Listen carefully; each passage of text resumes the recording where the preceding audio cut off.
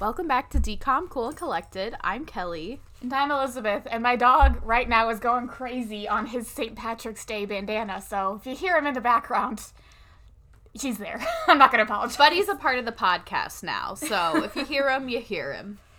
This week, we watched Phantom of the Megaplex from the year 2000. I'm so excited. I love this movie. Yeah, this one is good. So this was November of 2000. Like I said, we have one extra, not Decom, and then we have a December, and then we're to 2001. Woo! This year has been a long one. I, have vague memories of watching this movie, but, rewatching it now, I'm like, oh my god, I love this movie.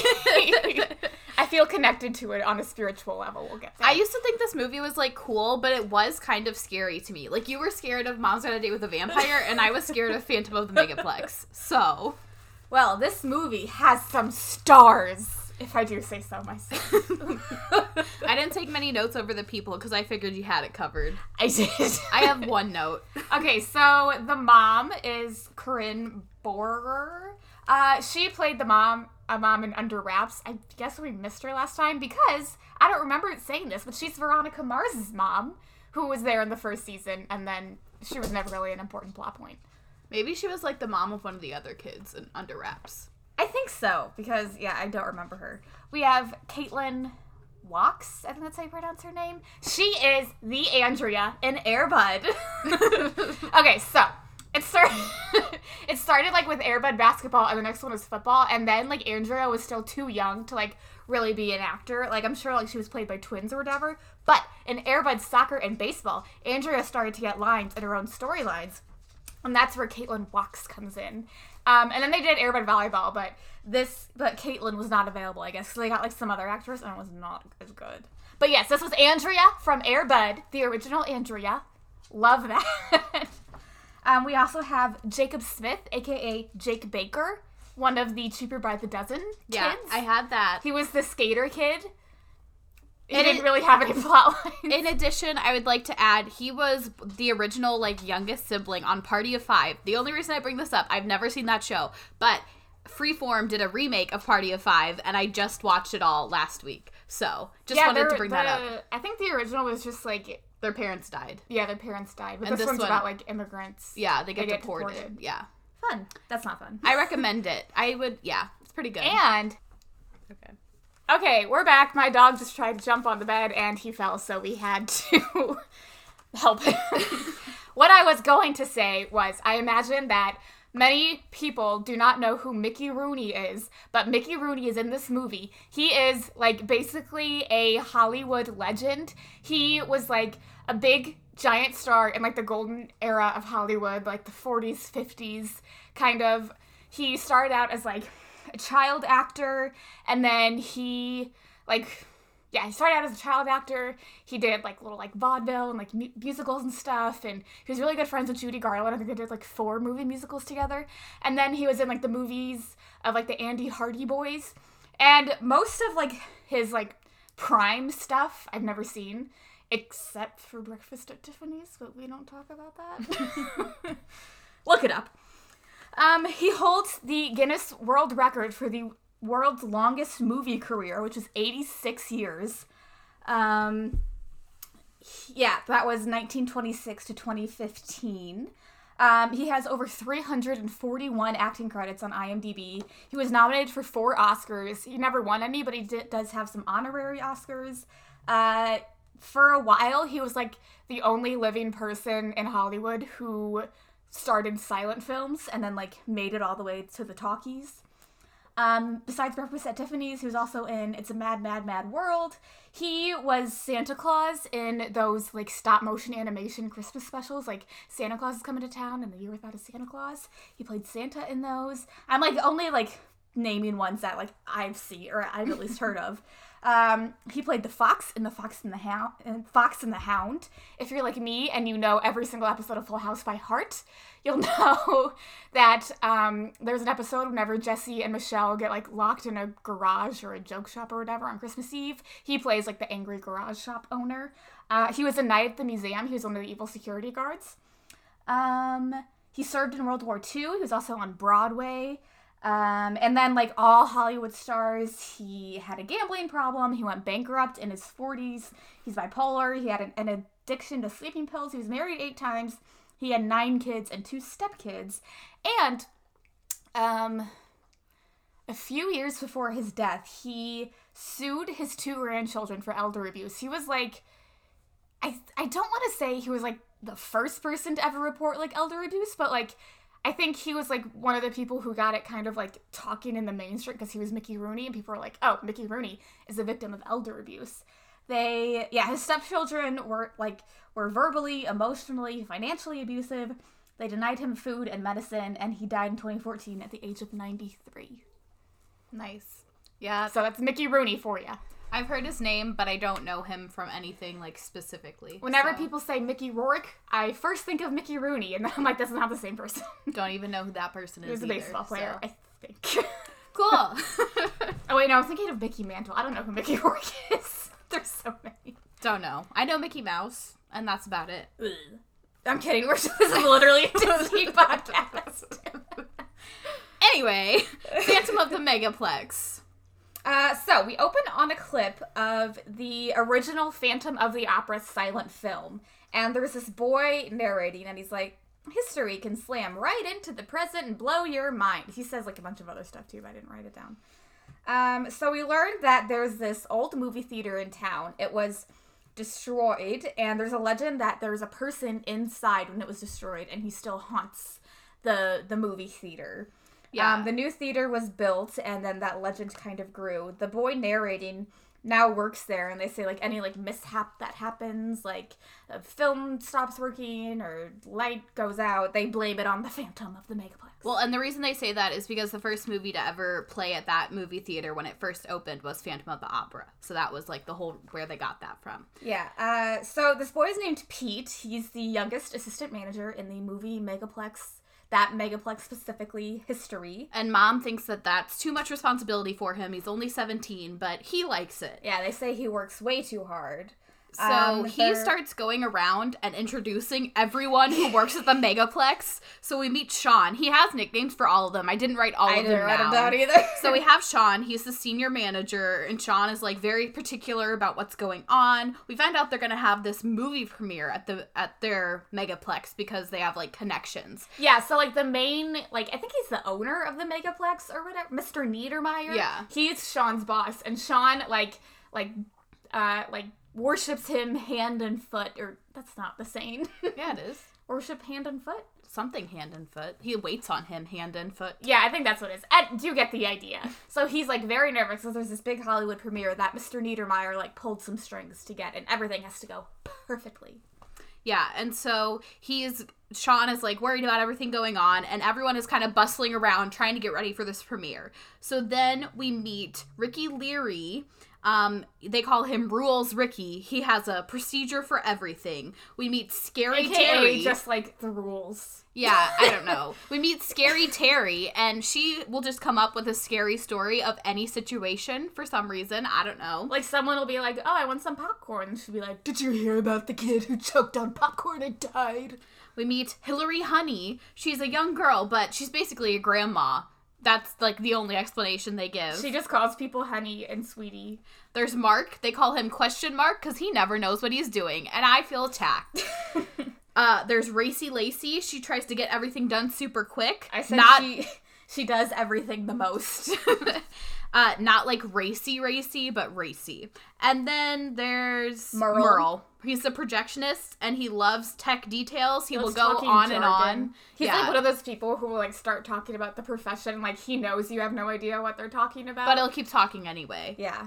Yeah. And then there's Movie Mason. Movie Mason. This is played by Mickey Rooney. He doesn't actually work there, but his family owned the original movie theater before it got torn down and became the Megaplex. So he's like there all the time, and they said that he gives like a schedule to Sean every week of like, oh, this is when I'll be here or whatever, and Sean just throws it away every week. Yeah, so this cute old man just loves the movies so much, and my voice, he loves the movies so much, and he just wants to be at the movie theater all the time, even though they won't hire him. But, like... Well, I don't think he applied. I think he just, like, sticks around. Yeah, and, like, he's literally doing this all for free. Like, he doesn't even ask for a job. He's like, I'm here to help. And, like, everyone in town knows him. Everyone in town loves him. But Sean, for some reason, hates him. Yeah, well, I mean, he doesn't really hate him. He's just like, you don't work for us. But they let him stick around all the time anyway, which is like, because they're not open while all of this is happening. They're cleaning and getting ready, and Movie Mason's just hanging out. But at this point, we learned that Peter gave Caitlin and her friend movie tickets to the premiere to impress her.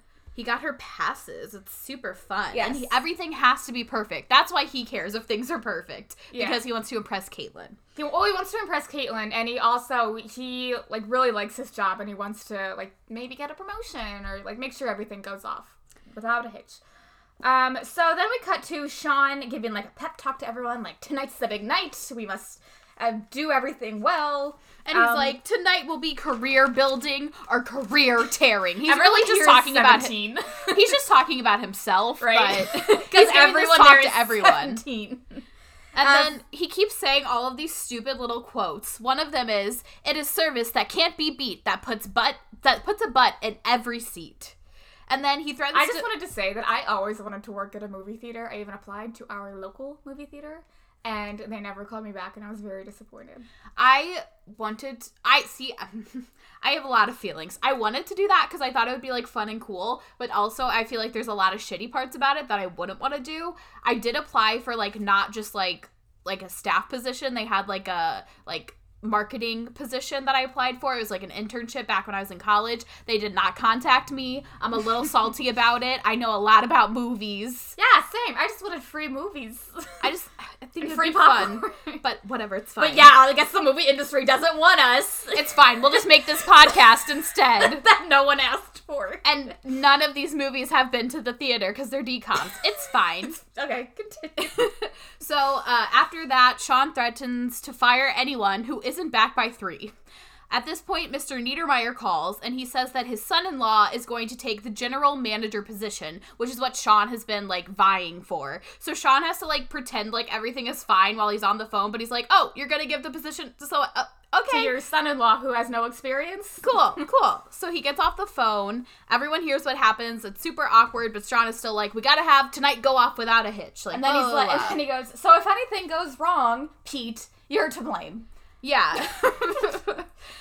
So Pete drives home, and I really hate this scene because this is the only scene that's not at the Megaplex. Otherwise, this entire movie would be set inside of a movie theater. Anyway. Not really. There's some scenes with Mom, but yeah. Okay, well, those are dumb. They still exist. Okay, Pete drives home. He learns that Mom is going out with George tonight, and they need Karen, the little sister, to babysit Brian, who's the youngest. Who's like, I don't know, 7 or 8 or something like that. Karen's like 12 or 13, and then Pete's like 17. Yeah, and Karen is upset about this because she had plans to go to the movies with her friend. She wanted to see University of Death. Yeah, and Mom was like, well, first of all, I wouldn't let you see that anyway, because that sounds violent.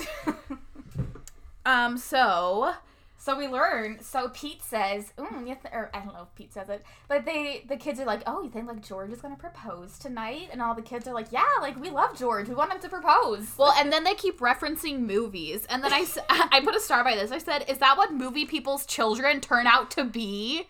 Is that what happens? You grow up watching movies, so you're like, remember in The Proposal whenever this happened? Okay, well, I did grow up watching movies, and I didn't do that. I just quote them like my dad does. Well, yeah, but, like, it's bad. But I don't compare every situation to a movie. I don't know. It was obnoxious. But they're talking about movies all the time. At this point, yeah, the brother asks if he and Karen... So Brian asks if he and Karen can go see a movie instead of just, like, hanging out at home. And so Mom is, like, unsure about it at first. And she's like, yeah, that's fine. The sister suggests that they can just go with Pete to work so that Mom can keep her plans. And so Mom says, that's fine, but you can't see the scary movie. And you're going to see Farmer Browntown with Brian. Yeah. And so this is when Karen says, I hate my life. You still treat me like I'm 3 years old. What? Classic trope. Classic decom trope. You can't have a decom without an angsty kid saying, you treat me like I'm a child. Because you are a child. Y'all are children. I'm a child and I'm 22 years old. We're all children. We're all gone now. Anyway, Mom compromises. Yeah, so she compromises. She's like, you guys can see the farmer movie, and then she'll pick them up. No, Pete will drive them home on his break. Yeah, so Pete's inside, and he's eating a ginormous bowl of cereal. It's like a mixing bowl that he filled with cereal, and Mom's like, oh, like, you hungry? And he's like, well, I don't know if I'll have time to eat tonight, so gotta fill up now. Yeah, so yeah, that's when Mom tells Pete that he has to drive his siblings home, but he's like, oh, well, Caitlin's gonna be there tonight, and I want to impress her. But Mom promises that the siblings won't bother him because he's worried that, like, they're gonna say something to Caitlin and ruin his chances. One of them says bombs could go off and it wouldn't distract them from a movie. Just like Dad. Oh, Dad loved movies. No one loved the movies more than dead Dad. It's true. Mom wonders if that's why Pete works at the movie theater and why he, like, works so hard to be there, because it, like, reminds him of Dad. Yeah, Pete doesn't really say anything to that. He just kind of, like, avoids the subject. Yeah, and Mom is like, you work too much. You're 17, please. Yeah, and then Pete's like, we have this conversation all the time. Look, all I care about is money, money, money. I want it. That's it. We also learned that Madison Ashley Metz, a celebrity actress from the movie, will be there. Yeah, at the premiere. I said, is that supposed to be like Sarah Michelle Gellar? Okay, that's what I thought too. I felt like that's what they were saying. Yeah. But then that came out. Yeah, I don't know. That's what I was thinking. The equivalent of Sarah Michelle Gellar. Yeah, the decom version. Yeah, so Pete says that he isn't nervous about the night because Mom's like, oh, like, are you nervous about this Hollywood premiere? And he's like, no, I'm not nervous. In this town, this unnamed town that this Hollywood premiere is happening. But then we cut to Sean hanging up the phone and saying that everything is a huge disaster. Half the staff has called in sick, and Mr. Niedermeyer is putting so much pressure on him for this to turn out well. And Sean gets the hiccups because he gets the hiccups when he's nervous. Like, bro. I get the hiccups literally for nothing. So he sends Pete's already there, but he sends Pete for water. Well, also, we hear some kids complaining that because they're so understaffed, no one's going to get any breaks tonight, which isn't legal. No. But that's fine. Pete goes over and, like, calms the situation because Pete is, like, cool, calm, and collected. He is the assistant manager. Yeah. So, Scary Terry, starts telling a story, and Pete's like, can you stop doing that? We don't need to freak anyone out. Everything's gonna be fine. But apparently, they're ahead of schedules with the balloons, because they look up, and they see it like, oh, the balloons are already set up here. Look at that. They're That's gonna, easy. like, drop these, like, fun balloons, like a party. Yeah, and so they're like, okay, well, that's fine. But at this point, we hear some organ music and a maniacal laugh, and we're like, oh, what is that? Is that the Phantom of the Opera? Could be, but we don't know anything yet. Dun, dun, dun, dun, dun. So we cut back home, and the sister, Karen is her name, right? Karen is on the phone with her friends, and she's like, okay, so we're going to get tickets to the scary movie. I'm going to take Brian to the farmer movie. I'm going to leave him there, and we're going to see the movie together. I'm a teen, and I do devious things. Yeah, so Brian finds out, and Karen basically offers him a deal. She's like, if you just, like, sit in the theater by yourself and let me go see this movie, I will take you to see whatever movie you want next weekend. So that is their deal. And he demands money. Yeah. So back at the theater, Movie Mason is greeting people at the door, like, telling them to enjoy the show, and, like, everyone knows him. He's like, oh, like, love the necklace, Sarah. I love it so much. This, like, cute little old man just loves the movie. It's like if, like, so we have Marcus Theaters where we live. There are other places, too. And it's like Midwest. if, like, the old Marcus, whatever the, like, first Marcus, you know how there's, like, the younger one who's in all the commercials, but he's like, this is my dad. It's like if that man was there greeting me, I'd be like, hello, Mr. Marcus. How are you doing, sir? Maybe if they didn't do those stupid-ass commercials, I'd be a lot more, like, open to them. No, see, I don't care about the older one. I think he's fine, because he just sits there and does what his son tells him. So. Yeah, those were not his ideas. Anyway, I'd be that's like, just what it reminded me of. Like that woman in the one commercial who was like, oh my god, it's Mr. Marcus, can I get a selfie? Yeah, and then he's like, oh, sure. And she's like, no, with your dad. And then he's like, Dad. If you're from the Midwest, we know what we're talking about. If you go to the movies. Like, I know they're, like, originally from Wisconsin, but I don't know where else they are. Yeah, we used to have Warenbergs, but Rest in peace. R.I.P. Warenberg. Anyway, sorry about that. Listen, okay? Whenever Marcus Theaters took over Warenberg, they started offering $5 Tuesdays, movie tickets for fucking $5. It was supposed to only be like a 4-week thing, like over Christmas break, to get like more people seeing movies. Yeah, but it was so popular, now it's lasted forever. Yeah, Kelly and I go to the movies all the time. We also grew up with Warenberg before it became Marcus. Yeah. So... It's so good. We haven't seen a movie in a long time, obviously, but whenever they open back up, we're going. We're gonna see something. Okay, so Movie Mason is there. We shortly see this theater has like a King Arthur contest. There's like a sword and a stone that people like. If you can pull it out, then you get like free movie passes or whatever. Yeah. Peter and Lacey are at concessions, and this bully shows up. His name's Donnie. Ooh. And he is planning on moving in on Caitlin because he heard that Peter got her free passes. And Peter is like, why does he always have to take everything I want? Peter thinks that Donnie has this perfect life that I thought would like come back into play later, but it doesn't. Yeah, that's kind of weird. But he's like, yeah, he always gets what I want and he only goes after what I want, blah, blah, blah. And then one of his coworkers says that Pete is sweeter and girls will like him. But he's like, girls like Caitlin don't like nice guys. Literally, the nice guy troop is already alive. The only thing Pete was missing is a fedora. What the fuck? Anyway. So then we see Mason grabbing Sean and asking him about his live organ request in the theater, but Sean ignores him. Yeah, he shoos him away. The staff complains about being swamped. There's 2 ticket takers and the lines are really long, and it's just like taking a while because there's only 2 of them and they're understaffed. Well, and it's also a whole thing because the premiere is tonight, so they have to like let people see movies during the day, but then clear them all out and clean the theater before the actual premiere. So that's why all of this timing is, like, very important. Yeah, and Mason right there says, oh, I'll become a ticket taker. And Sean's like, okay. Well, Sean's like, we can't pay you. And he's like, oh, that's fine. They're like, you haven't paid me for anything. Yeah, they're like, okay, whatever. And they give him a bow tie. Yeah, it's so cute. They wear bow ties as part of their, like, uniforms. So he gets a little bow tie. Okay, so Mom and George drop Karen and Brian. I forgot their names. Karen and Brian off at the theater. Yeah. And they get stuck in line at the ticket line. It's like already backed up again. It's taking forever. So we got to the front of the line. Well, they tell Brian to go see like what's taking so long. So Brian goes to the front of the line just to like see what's up, and Mason isn't letting people into movies that he thinks are shitty. Yeah, he's like, you really don't want to see this. You should see Glimpses of Genevieve instead. It's very good. Which, like, oh my god, this man, we are the same person. Okay, no, you're not, because we see shitty movies. Yeah, but like, if someone, what's a movie we hate? If someone was gonna go see The Irishman in theaters. Oh my god. When, like, Little Women is playing at the same time, I'd be like, are you fucking kidding me? Oh my god, it was bad.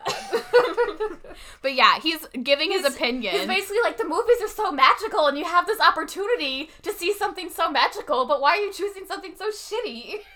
Yeah, and he also starts giving this speech about how movies are not about commerce. Movies are about magic.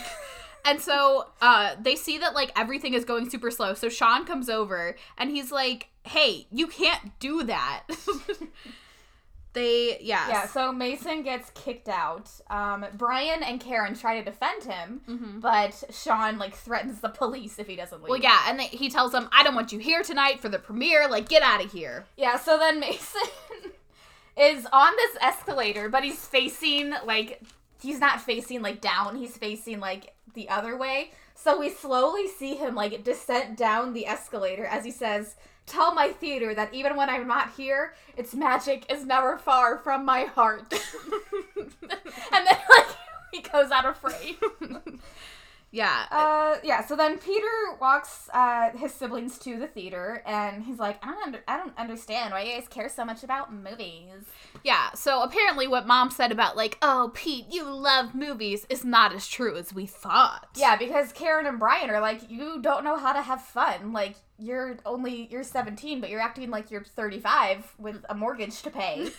That's when Caitlin arrives, and Pete's like, hey, Caitlin. Well, and he's like, you guys better behave. I don't want to hear shit from you. I got a lot to do, and Caitlin's here. Yeah, and that's when they go over to this candy machine. It's kind of like the one that, like, you put quarters in, and then just, like, a bunch of, like, M&Ms fall out. Yeah. And Brian ends up breaking it. Yeah, he goes to, like, try and get some gumballs, and he, like, pulls, like, the little lever that, like, stops them from spilling everywhere off. Yeah. And so at first he's just holding it and like nothing bad happens. But then Donnie comes over and he's like, hey kid, what are you doing? He's like, oh, I pulled this off. I don't know what to do. And Donnie's like, I'll fix that. He's like, I can't ask Pete. Like he said not to do anything. Yeah. And so Donnie's like, I'll fix that. And he like goes to like fix it, but he actually sabotages him and he like breaks it even more. So all of the gumballs and like all of the candy in this machine spill all onto the floor. A bunch of people trip over it so quickly. And so it's a big catastrophe. Yeah. And Donnie like walks away and is like, kid, what'd you do? He immediately blames Brian for it. Yeah, Brian is 8 years old. But it's okay because Pete is to the rescue. He grabs okay, so it's like one of those like cardboard cutouts they have at movie theaters. Yeah. He grabs a hockey stick from it, which is not cardboard, it's a real hockey stick. Yeah. And starts like puts slap-shotting the trash can sideways. He pushes the trash can onto the floor and starts like slap-shotting the gumballs into a trash can. It was super unnecessary. Like a broom would have been a lot quicker. Yeah, but he does it one gumball at a time, and everyone is like cheering for him. Everyone cheers. It's a big spectacle, but Pete looks around, and Caitlin is leaving with Donnie into the theater. Also, whenever like all of this stuff goes on, Brian exclaims, "The Phantom of the Megaplex strikes again!" Yeah. So, he knows about the tale. Yeah, so Karen takes Brian to his movie and then leaves for her movie, all the while trying to avoid the cinema sitter, which is an old lady who tells, like, children to stay in their seats and be quiet. Yeah, it would just interrupt the movie. That doesn't make sense. Like, just use an usher. And also, like, I mean, maybe kids did this more back in the day, but, like, I didn't go to the movies by myself till I was in middle school. And I would go with, like, my friends, not, like, by myself. Yeah, the first I was trying to think, I feel like, actually, I have no idea what the first movie I saw, like, with my friend. I mean, it was definitely, like, somewhere around, like, 5th or 6th grade, probably. Yeah, but, like, little kids don't go to the movies by themselves. They go with their parents. They don't need a babysitter. Yeah. Yeah. Anyway.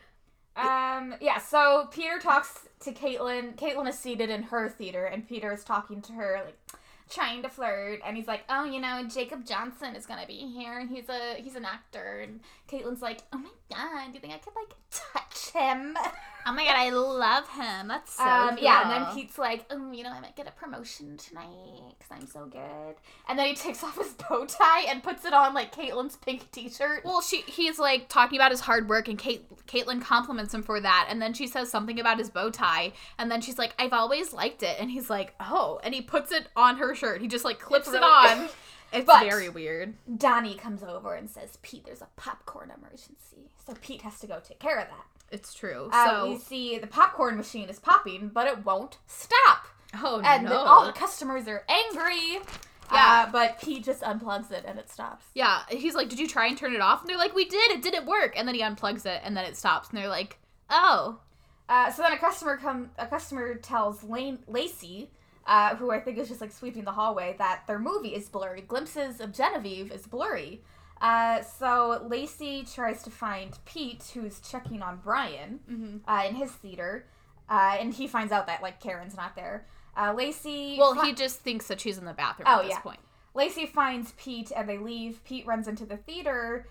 And we can clearly see that the projection is, like, very blurry, like, nothing's in focus. The entire theater is just yelling at the screen. Yeah, and so Pete, like, makes this announcement. He's like, hey, guys, I'm sorry about this. We're gonna get it fixed. You can either, like, the movie will be restarting. You can either, like, wait and watch it, or you can go to the, like, courtesy desk and get a free ticket for another movie. I've had that, like, I've seen many movies in theaters, and I've had, like, malfunctions happen. No one's just like, what are you gonna do? Yeah, one time we went to go see a movie and literally started 30 minutes late because no one wanted to be the person to, like, go tell them that the movie hadn't started yet. That happened to me twice. And then they gave us free passes, so that was nice. Yeah. Yeah. So, yeah, everyone is, like, causing a commotion, but he's, like, doing the best he can. Brian followed Pete into... Oh, do we say that Pete offered to restart the movie? Or, yeah. So Brian, is there, too. And he's like, all these accidents keep happening, That's kind of weird. Seems like sabotage. He's like, I bet the Phantom of the Megaplex is angry because you're throwing this big Hollywood party in his house. So Brian starts walking back to the theater... And he hears a laughter in the hallway. Spooky laughter. But no one's there when he turns around. But us, the viewers, we see this pair of eyes. And they're like looking through little cardboard cutouts, being real creepy. Cardboard cutouts that already had the eyes cut out of them. I don't know. Maybe he did it. Who knows? In Karen's movie, her friends dare her to scream, "I love Phil Dalton." Who's the actor in whatever movie they're watching. And Karen is like, "No, I dare you to." And the one friend is like, "Oh, don't dare April to do anything." And the other friend is like, "You're gonna get us kicked out," which would be me. You can't yell during a movie. Yeah, why would you do that? You're so dumb. She stands up, like April stands up and she says, "My name's Karen and I love Phil Dalton." And everyone's like, "Shut up." Yeah, there's this kid sitting next to them who's if you're a like, teen and you think that's funny, it's not. Yeah, just watch the damn movie. If you don't want to watch the movie, pay for a ticket and go hang out in the arcade. I understand you don't want to be at your parents' house sometimes, but don't interrupt other people's movies. Don't interrupt the movie. Don't be an obnoxious teen in a movie theater. Just don't do it. I just don't. So Karen leaves to go check on Brian, and she finds his empty seat. Yeah, and so at this point, the cinema sitter comes up, and she's like, "Is everything okay?" And she's like, "Oh, my brother must have gone to the bathroom while I was in there. I'm just gonna wait for him or whatever." And the cinema sitter's like, "Okay, well, let me know if you need my help or whatever." So she's sitting there, and now she's stressed, because she's like, "Where did Brian go?" Yeah, where did my 8-year-old brother go? This giant megaplex. Yeah. I know, buddy. So then we cut back to the concession stand. The customers are all angry and yelling again, like, "If you do this, you're a dick." Yeah, and so Sean's not answering his phone, and Mr. Niedermeyer is angry. Mm-hmm. What if the Phantom of the Megaplex got Sean, and that's why he's, like, gone and disappeared? Oh my god, and now there's another disaster in a different theater. The lights keep flickering on and off, and so Pete goes over there, and again, he's, like trying to find Sean. Where's Merle? Yeah. Too. Yeah, they can't find Sean. Merle's not there either. Yeah, so Pete has to do fucking everything in this movie. So Pete's trying to fix the lights. Brian comes up to, like, the projection, because the lights in the theater were, like, flickering on and off. Yeah. So Brian finds Pete in the projection room because he followed there. And Pete's like, the whole computer system is just, like, malfunctioning because everything's, like, connected to this one computer system. Brian tells Pete that Sean is still missing. And Brian's like, "Hey, like, I can help." But Pete's like, "No, you're a stupid child. Go back to your movie."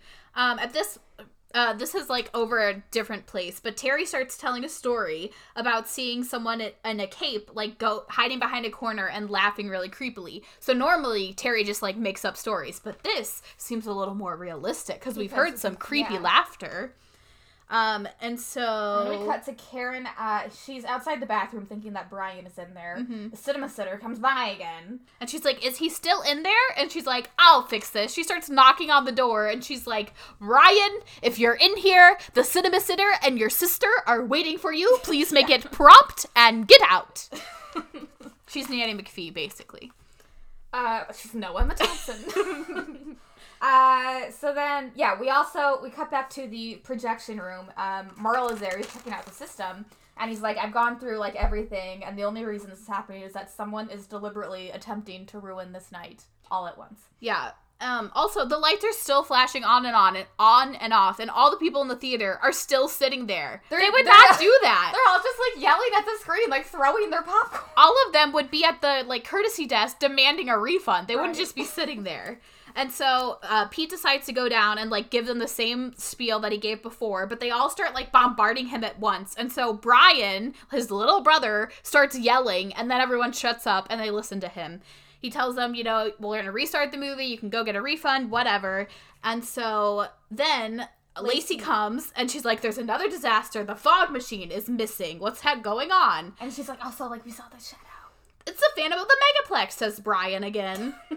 So this is when Pete is finally like, hey, Brian, you want to help? because Sean still missing. Don't know where he is. He's just like out of options at this point. He's gonna hire his 8-year-old brother. And then we also see Karen continuing to search for Brian. She has not caught up with them yet. Yeah. So Pete and Brian find Sean. They like go all the way down to this like storage space, and they find Sean like tied up and like with duct tape over his mouth. They're in this like stairwell. Yeah, and he has duct tape on his mouth, so they like take it off. They ask him what happened, and Sean gives this like a story about how like somebody pushed me down the stairs and they like tied me up from behind. I didn't see them. I don't know what happened. Like, red carpet velvet ropes that he was trying to get from like that storage space, and he's like, someone just like, I don't know, pushed me from behind and then tied me up. I couldn't see anything. Yeah, and so Sean calls Niedermeyer back. He's like, everything will be fine. Sorry, Mr. Mr. Niedermeyer arrives in 1 hour. Yeah, they only have an hour. First of all, they just said that they were going to restart that movie. Yeah. They only have an hour. This timeline also doesn't add up. So, on the escalator, Karen runs into Pete and Brian. They're, like, going different ways on the escalator. And so they meet up. And Pete threatens to take them home if they don't go back to their movie and stay where they're supposed to. Brian tells Karen, if you pay attention, the movies can teach you about life. Dad used to say that. And then Brian points out how the titles of the movies match all of the problems that have been happening. Yeah, this is back whenever Karen and Brian, like, start to walk into Brian's movie. And then Brian's like, wait, like, Karen, listen to me for a second. Yeah. Glimpses of Genevieve, there was a blurry screen. Cut to black, the lights were flickering on and off. Mm-hmm. So Karen says the titles match the troubles. Yeah, so they're going to try and get one step ahead. They're going to figure out what movie is going to strike next and what it's going to be. Yeah, so they hear screaming. There's a big-ass fan that's missing, and people are literally being blown out of a theater while there's a tornado on the screen. It's called Cyclone Summer. Yeah, and it's so... just like one of those, like, giant gym fans. Yeah, but it's really blowing people away. Why is this fan in the theater in the first place? And who put it there and nobody noticed that? What's going on? So Donnie tries to, like, be the hero and help. This is the movie that Caitlin and Donnie are seeing. Yeah, but he can't do anything. So Pete goes in. As he's, like, trying to unplug it, he literally gets blown into the seat because it's that strong of a fan. He finally is able to unplug it, and, like, everyone gets out of the theater. I don't know. It was just weird. We cut to Mom and George randomly for no reason. They're in the car. They were gonna like go to this restaurant, but it was closed or whatever. And then they make this like plant metaphor for marriage. Yeah, Mom's just like, I don't know if I can go into a plant with another plant. Can you put two plants together? What if they both die? They're growing fine on their own. Yeah, and so George is kind of like, yeah, okay. Yeah, they both kind of like come to the same page of this metaphor apparently, but it's just like weird and pointless. I don't know why it happens. So then Mom's beeper goes off. She gets a page from Peter, or from this unknown number. Yeah, it's a payphone at the theater. Yeah, so then Mom calls the payphone back, and Pete is like, I don't have any breaks tonight, Mom, you need to come pick up the kids. And she's like, oh, okay, I'll meet them at the blue bench in the lobby. But George's car won't start. Oh no. Damn. And then we go back to Pete taking Karen and Brian to the lobby. Sean finds Pete and he says, you know what I think? I think the Phantom is Movie Mason. We kicked him out. He's angry about it. No one's seen him all night. Yeah. It's Movie Mason. Well, and he says this right in front of Brian and Karen, too. And Brian's like, Mason would never do that. And Karen agrees, because everybody knows Movie Mason. Yeah, they're like, he loves movies way too much to, like, cause this horrible experience for them. Yeah, and so Sean says, it must be him, he must be found, and we need to get rid of him. So Pete tells his siblings, like, wait on this bitch until Mom gets here. You have not listened to me all night. There's crazy stuff going on. Please just make my life a little easier. Yeah, so then Pete finds a staffer, and they're like, hey, like, have you seen Movie Mason? And they're like, oh yeah, he bought a ticket for this movie that started an hour ago, or whatever. And so Pete leaves to go find Movie Mason, and that's when Brian finds Mason's work schedule in the trash, the one that Sean threw out earlier. Right. Brian asks Haley. Haley, where Mason takes his dinner breaks, because right now, according to his schedule, he'd be on a dinner break. So Karen and Brian get up from the bench, and Karen follows Brian to the basement. Well, and Karen is even reluctant at this point. Brian is the one really leading this endeavor. Yeah, Karen's just kind of like, Brian, like, we're going to get in so much trouble. Like, Mom's going to get me in trouble because you're not following directions. Yeah. So they go to try and go. They're down like the same stairwell or whatever, and they see at the bottom of the stairwell they see a caped figure, the cape, and they hear the laughter. And Brian's like, "Nah, I'm gonna unmask you, sucker!" And again, Karen is like, "What the fuck are you doing? We are children." But Brian just goes off. Yeah, we briefly cut back to Pete, who sees that they're not on the bench. Also, we cut to George trying to fix his car, but he's like, "I'm not a man's man. I don't know how to fix a car. When the car breaks down, you gotta pop the hood and look at it. I don't know what I'm looking at. Can I just call the repairman?" Call the fucking repairman, yeah, George. as if mom is gonna judge AAA. him. It's so dumb, but he calls it, and that's fine. So Brian and Karen find this room of old, like, basically like theater props, kind of, and this long tunnel. Mom calls the theater. And she's like, "Oh, like, hey, can you tell Pete or, like, Brian and Karen that we're going to be late? Can you make sure that, like, my kids are on the bench?" Mark answers the phone, and he's like, "Nah, I don't see him." And then Mom's like, "Oh, like, can you go find Pete?"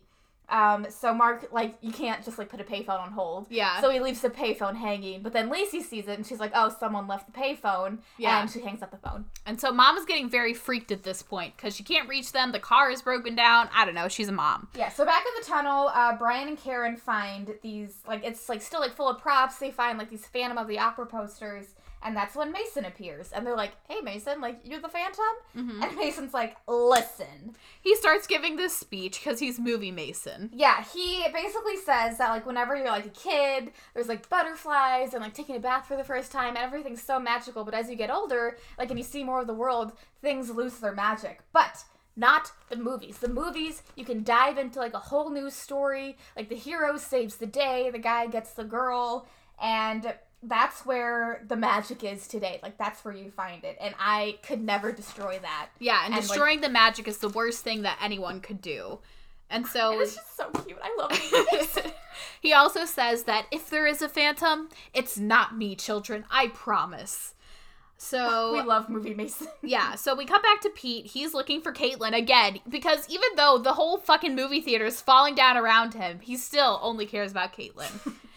Sean is missing again, and this woman comes up to the concession stand, and she's like, "I am the agent of Madison Ashley Metz and Jacob John." I don't remember, is that his name? I don't know, but she's like, "I need to talk to the manager." She's and like, they're "We've been waiting in our limos for 45 minutes. Yeah, and so... Bitch. Yeah, and so Pete is like, "Well, I'm the assistant manager. I can kind of help. Sorry you've been doing that. I'll get Sean out there as soon as possible." And she's like, "If he doesn't come out soon, we're going to leave. If we don't get a personal welcome from him at our limos."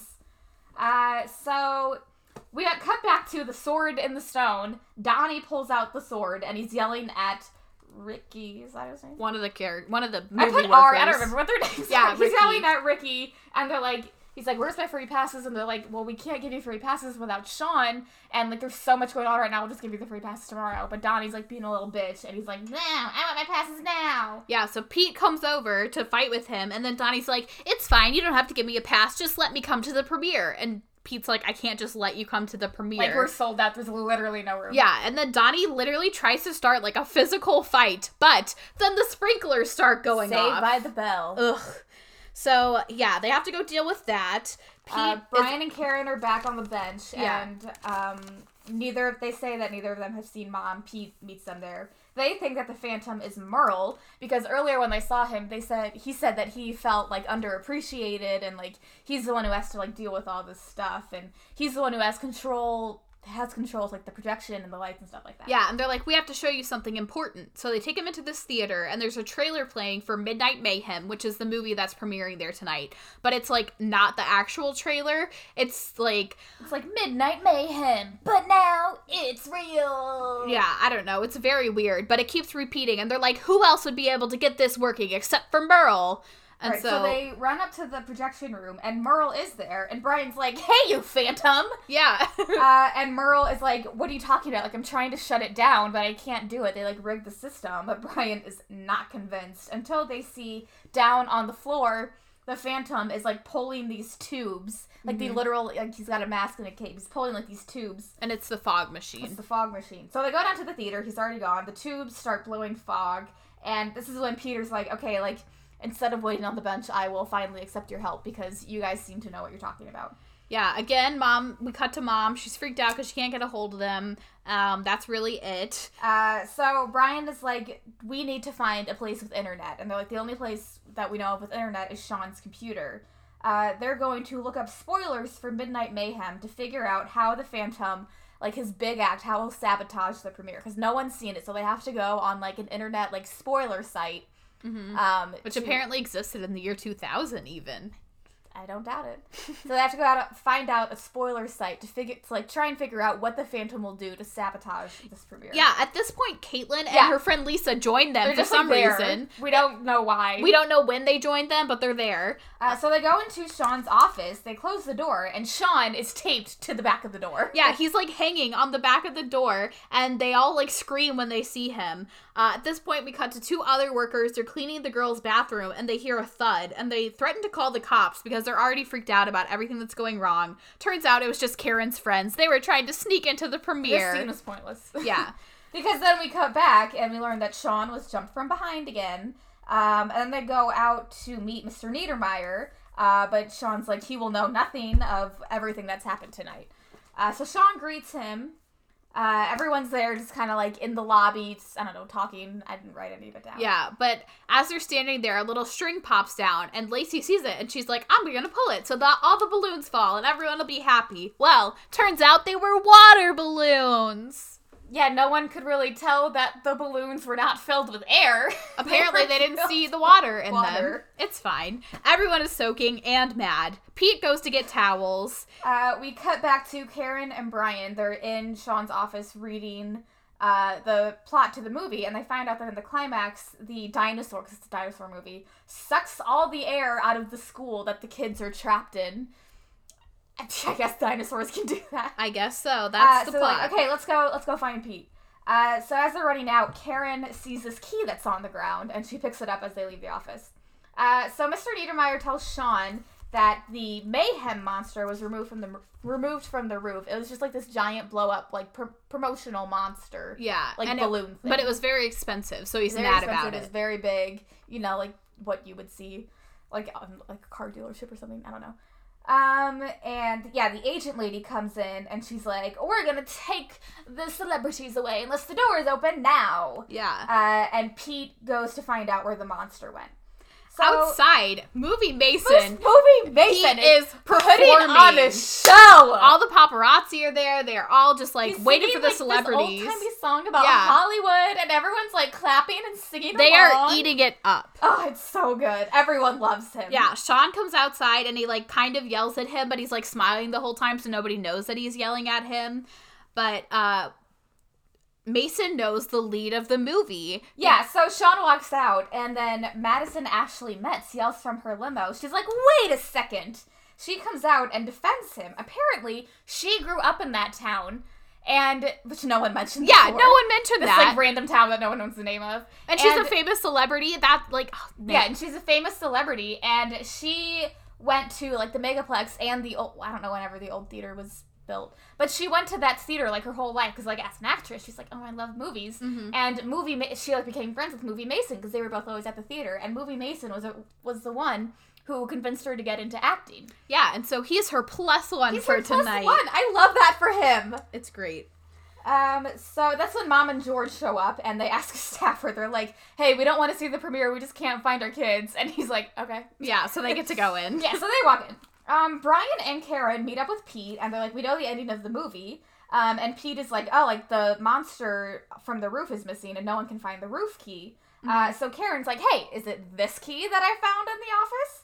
So they run to the roof. They're up on the roof. The balloon is gone. And they're like, how did it, like, leave? It was so big, they, like, had to let the air out of it to get it down. And then Pete's just like, I'm sorry, I never listened to you guys. As the Phantom is, like sneaking around behind them. Yeah, and so they're like, now's not the time. Well, they figure out what's gonna happen, but as they do, the Phantom puts a sheet over all of them, ties them together, and then just, like, leaves. So they all just, like, stand there, like, with a sheet over them, tied with a rope around them. Yeah, they're like, what are we gonna do now? Also at this point, Brian says, I'm betting we've been phantomized.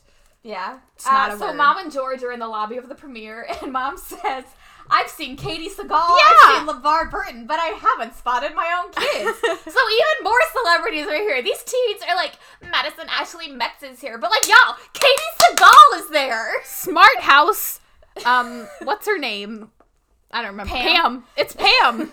So then they go and they ask Hillary, I don't remember who that is, Hillary for help. We cut back to the roof. Pete, Karen, and Brian are walking slowly toward this pipe. Pete's like, if we get to this pipe, it'll like cut the rope or whatever. It's like that one movie, and they're like, oh my god, you like you movies after all. Mr. Niedermeyer starts the premiere in the theater. He introduces the director, and then the director introduces the movie. But as they say the movie's gonna start, an inflatable monster starts growing. The dinosaur balloon! Oh my god, what's gonna happen? So this giant balloon starts blowing up in this theater. Well, and everyone is losing their shit about it. They're like, oh no, what are we gonna do? No one's like, hey, I got a key. Let's start hacking. Yeah, they all just like try to leave, but it's blocking the exit. Yeah, like 2 more balloons pop up, like a gorilla and another monster, and everyone's just like, woo! Yeah, they're just all idiots. So the kids are still stuck on the roof. They're still tied. They like fall over this pipe and they are able to get out. They try to get into the theater, but it's blocked by the balloon, so they go up to the balcony, and they're like, what do we do? And then Pete's like, I know what to do. No, because this is when Movie Mason shows up behind yeah. them. He's like, I was in the restroom, and then everything happened. He's like, but wait, I got an idea, y'all. Yeah. So Pete goes to try and pull Excalibur out of the thing, but apparently it only comes out every, 20,000 pulls or something, and they're like, of course, Donnie just pulled it out, so it's gonna take forever. Yeah. And then Merle's like, y'all are fucking idiots, there's a button, and he pushes the button. It's like a literal toy. Yeah. So it pops out, and Pete decides that he's gonna go save the day. So instead of, I don't know, just going to the doors and popping the balloon, they go back up to the balcony, and Pete jumps off the balcony onto the dinosaur balloon to stab it multiple times with this toy sword. Yeah, and everyone in the theater not be able to stab an industrial balloon. Everyone in the theater is cheering, and they're like, "Oh my god, amazing!" But the Phantom, he pops from behind the screen, so Pete runs after him, and they fight behind screen. So, and the shadows are there, you see, and everyone is literally like, "Oh, it's a real movie." There's a rope or something, and the Phantom's trying to get away, but Pete grabs him, and they come swinging through the screen. So they fall onto the floor, and Pete unmasks the Phantom. Who is it? It's Sean. It's been Sean all along. So, yeah, they're back out in the lobby. Mr. Niedermeyer fires Sean, bans him, and makes sure he never works in the movie theater industry again. He blacklisted him, if you will. Blackballed. No, blacklisted, like the old-time movies. Like if you were suspected to be a communist. Oh. You got put on the blacklist. Oh, right. Okay. Yeah. Anyway, we learned that Sean was angry at Mr. Niedermeyer because he never noticed him. He gave his job away, and Sean worked so hard, and he never got any credit for it. So Pete starts talking with his family, and he's like, I should spend some more time with you guys. I'm not gonna work as much. The movie director approaches Sean, and he's like, hey, we're gonna make a movie out of this. How would you feel? We're gonna call it Phantom of the Megaplex. Yeah, but then he's like, oh, we'll be full partners. Then he's like, your first assignment is to get me coffee. And so Sean's like, same old story. Ha ha ha. So then Brian says, all we need now is a 4-star Hollywood ending. And then George says, how about this? And then George gets down on one knee. He makes the plant metaphor again. And he doesn't have a ring, but Mason is like, oh, hey, I got one. Good old fucking Mason. He got a prop ring. So Mom says yes. Everyone cheers. The whole family hugs. Yeah. Caitlin's still there for some reason. Mr. Niedermeyer offers Pete the senior manager position, but he says no. He's like, it's time for me to have a life. And then he puts his arm around Caitlin, and he's like, actually, I was wondering if I could have the night off. And Mr. Niedermeyer's like, yeah, here's $50 for breakfast to take her to breakfast after the movie. Yeah. Okay, so we're assuming the premiere started at midnight, right? Yeah. So I guess they're going to breakfast at 3 a.m. 17. I would not have been allowed to stay out that late when I was 17. Yeah. Well, and so Pete. So earlier, Brian and Karen were like, can you please let Mom let us stay, blah, blah, blah. And so Mom's like, come on, guys, we're going to leave. And Pete's like, let's let Brian and Karen stay. And Mom's like, okay, Pete. So then Mr. Niedermeyer gives the new manager his son-in-law orders, but he doesn't know where anything is. Yeah. Mason greets everyone at the door as they go into the theater, and then, as Brian's about to walk in, he's like, now we've solved the Phantom of the Megaplex, but what about the werewolf? And then it ends. Yeah. There's a howl, and then it ends. Yep, that's it. That's it. Yeah. I already said my favorite quote, which was, I've seen Katie Seagal, I've seen LeVar Burton, but I haven't spotted my own kids. I know, I was thinking about that. They just made up fake names for these actors and actresses, but then they named other ones. Other celebrities that just happened to, come to this stupid-ass, middle of nowhere town for this premiere that this one guy tried to pull off. I was wondering if they could say Katie Seagal because she was in Smart House. Oh, and LeVar Burton, because he produced something. I mentioned him before. I don't remember. You did. Yeah, you were But yelling it was about it. House. Yeah, it was. Oh, that's why. How fun. We found an Easter egg. We did it. They probably didn't do that on purpose. You never know. Phantom of the Megaplex, guys, we see you. Yeah. I know you're listening. I know you listen to every review of this movie still. What'd you rate this? I gave this a 3.5 out of 5. I put it at number 5. I have Johnny Tsunami above it and Brink below it. I also gave this a 3.5 out of 5, and mine's at number 8 with HE Double Hockey Sticks above and Halloween Town below. Yeah, I thought it was pretty good. Pretty, run-of-the-mill DCOM, but obviously a better one because it's not at number 5. Yeah. In the top 10 for both of us. So that's it. Next week, we are watching 17 again. Ooh, the first of the Maori sisters. Yes, it's not a real And DCOM, Taj. but it's fun. Can't wait. It is not the one with Zac Efron. Sorry to disappoint. It's Tia and Tamara, so it's better. It's not disappointing. Whenever the, other 17 again came out, I was like, this is not a remake. What are they doing? I was very confused. It was, I guess it was the same, an old person turning young. It's 17 again. Duh. But it's not the same. It's not. This one is better. Yeah. So you'll hear about it next week. Bye. Bye.